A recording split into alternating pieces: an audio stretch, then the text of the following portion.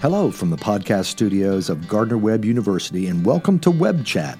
I'm your host, Richard McDevitt, and today we have the great pleasure of talking to a 15-time Grammy Award-winning artist and the headline act as we open our new Brinkley Amphitheater. We'll talk with the legendary Ricky Skaggs right after this.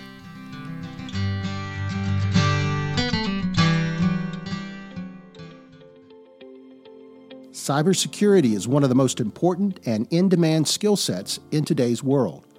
And a degree in cybersecurity can provide you the foundations to identify and protect against security threats, outsmart criminals, and support governments and top organizations in their efforts to keep data safe. Cybersecurity is a rapidly growing field, and a degree from Gardner-Webb University can give you the edge you need to begin a successful career in this essential industry. The cybersecurity program is offered in person for traditional undergraduate students, as well as fully online in the Degree Completion DCP program. Gardner-Webb University's cybersecurity degree is based on guidelines supported by the National Security Agency, the FBI, and other high-profile organizations. For more information, visit gardner-webb.edu or call 704-406-4489.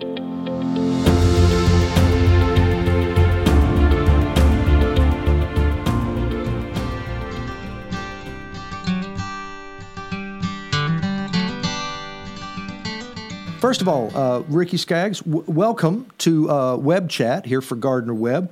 Let me just start off with a simple question for you. Your career is legendary. It dates back to when you were very young, 5 or 6 years old.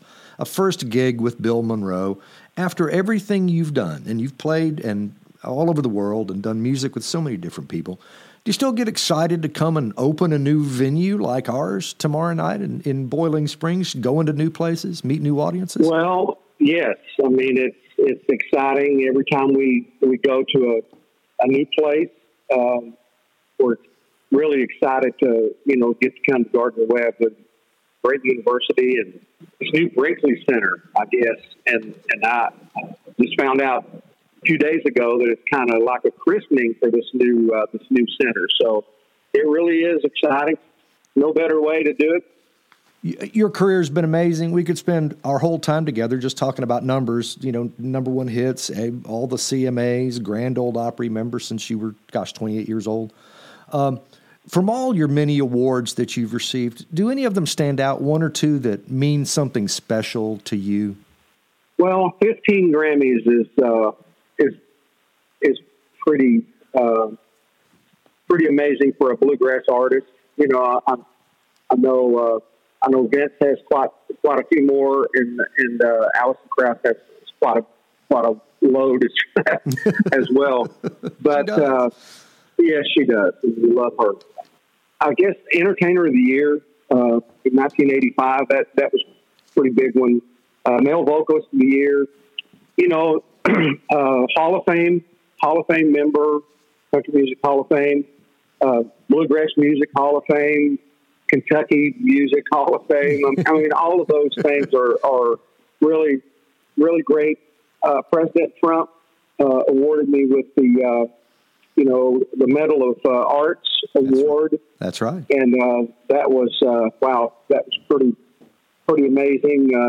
That's a big deal. I mean, it's only given to someone by a president. And so that was very, very, very honorable thing I received. Absolutely. Well, that's a pretty good list, and it's a pretty amazing list. Yeah.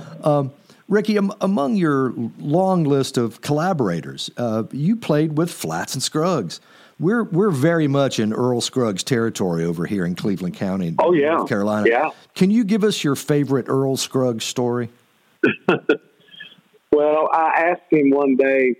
We thought that that there was a musical reason that they tuned up higher in pitch than A440, which is standard pitch. I said, Earl, why they tune so high? And he said, we tuned where Lester's guitar come out of the case. Meaning wherever Lester's guitar was, if if it had gotten hot in the car, and raised up a little bit, that's where standard tune was going to be that day, and that was so funny, and because I thought it was some mathematical thing, because you go back and listen to a lot of their records, and man, they are just like, if most people would have cut something in G, they were in A flat, like a half step up, that's a lot. I mean, for a banjo, it's not so bad. It puts a little more pressure on the banjo head, which to me makes it sound a little bit better. But for a mandolin or for acoustic guitar, and even fiddles, I mean, that's up there. Oh gosh, yes, acoustic instruments. I guess you could always tell where Lester's guitar had been, right? Yeah, that's right. Well, I will say that the list of people you played with, Ricky, reads like a who's who of 20th century popular music. And there's people in that group that are country and bluegrass, and people, your fans and others would expect those folks to be collaborating with you. Everybody like, Emmylou Harris and her hot band. But you've also played with people like Ry Cooder. What do you think makes you so comfortable across all these different genres? And is there one you'd like to try that you haven't already done? I got to say, working with Ry was really, really some great music, and I think it took a while for him to get comfortable with us, because the kind of people I think that Ry was around a lot, rock guys, they really stayed to themselves, and they didn't ride buses. They'd fly in somewhere, and they'd pick them up in a limousine, take them to the hotel. That limousine would take them on to the show. They'd get back in the limousine, and they'd go, just do the whole thing. And so Ry's a pretty tall guy, and I think these buses, kind of freaked him out a little bit. He didn't rest as well as as we could, because we kind of grew up in them. But musically, we made some great music. Especially with the Whites with us, and Mr. Buck playing piano. It was some great music, and it was something Ry had wanted to do for a long time. We didn't know that at the beginning, but really he had wanted this sound in his music, and to be someone that could climb into this music and be comfortable, and we made it comfortable for him, and it was great. No, it's wonderful stuff. His albums zigzag all over the place, over the years. They do. And we recorded every show that we did with Ry. And so we've got those shows that at some point, I'm just renovating my studio, and we're going to start, releasing some of these live recordings from me and Kentucky Thunder, and we'll try to release some stuff with Ry. Oh man! And we've just got so many jewels in cyberspace in the cloud somewhere, But wow, yes. But it's going to be great, and I love doing collaborations, it's fun. But you were asking me, why sometimes these things work, especially when they're so different.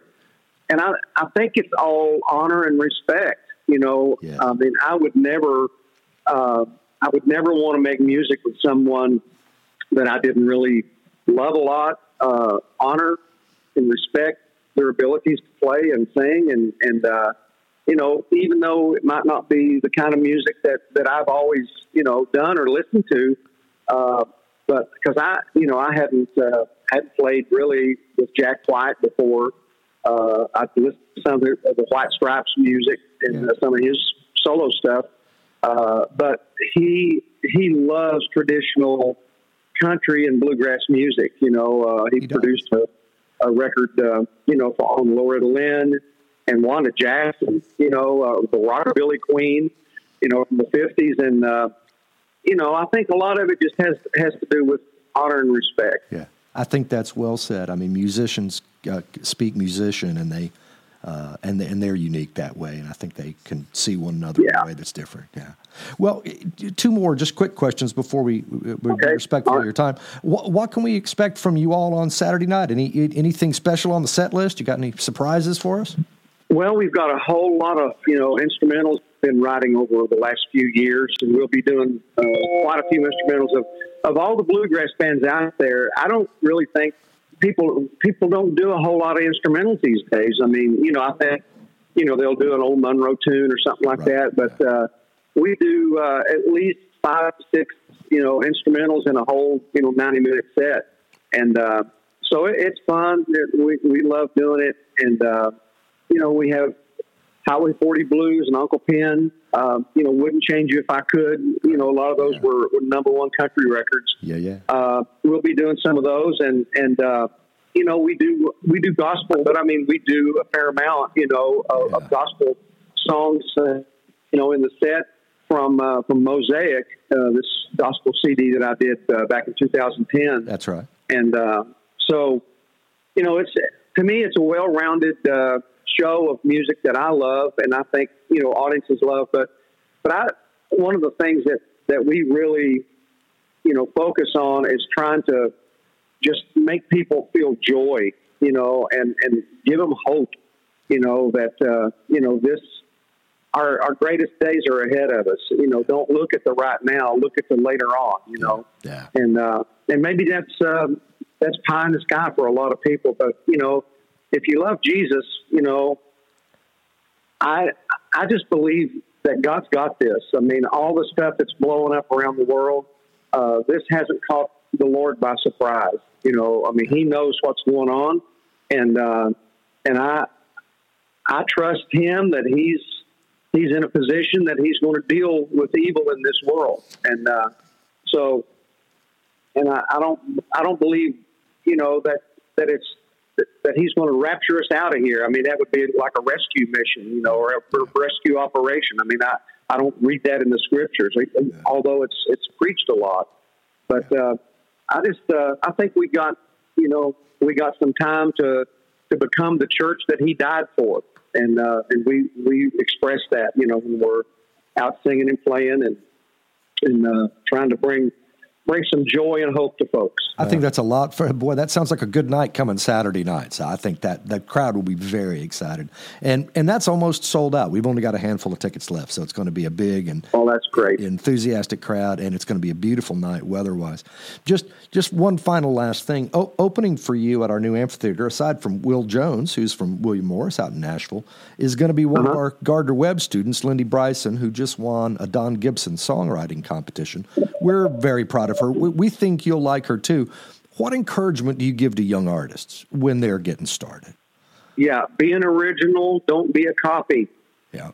And, if you're, I think God gives every one of us a fingerprint, thumbprint that's unique to us.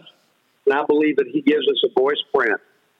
And I think, it's important for us to use the voice that God gave us and not try to, it's one thing if you want to, sing a song and respect someone and honor them, but sing it that comes out of your voice, comes out of your heart, and just try to encourage people to do that.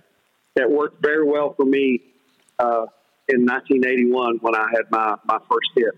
Outstanding. That's great advice. Ricky Skaggs, thank you so much for being with us today on this quick podcast. We appreciate it so much. We're excited to see you on Saturday, and the crowd can't wait. I'll tell you that. There's a lot of excitement here. Well, thanks for having me on today. I sure do appreciate it. We're excited about Saturday. It's going to be a great time. All right. Safe travels, and we'll see you tomorrow. All righty. Thank you. Bye-bye. Bye. That's all for now. Thanks again to Ricky Skaggs for joining us, and thank you for joining us on WebbChat.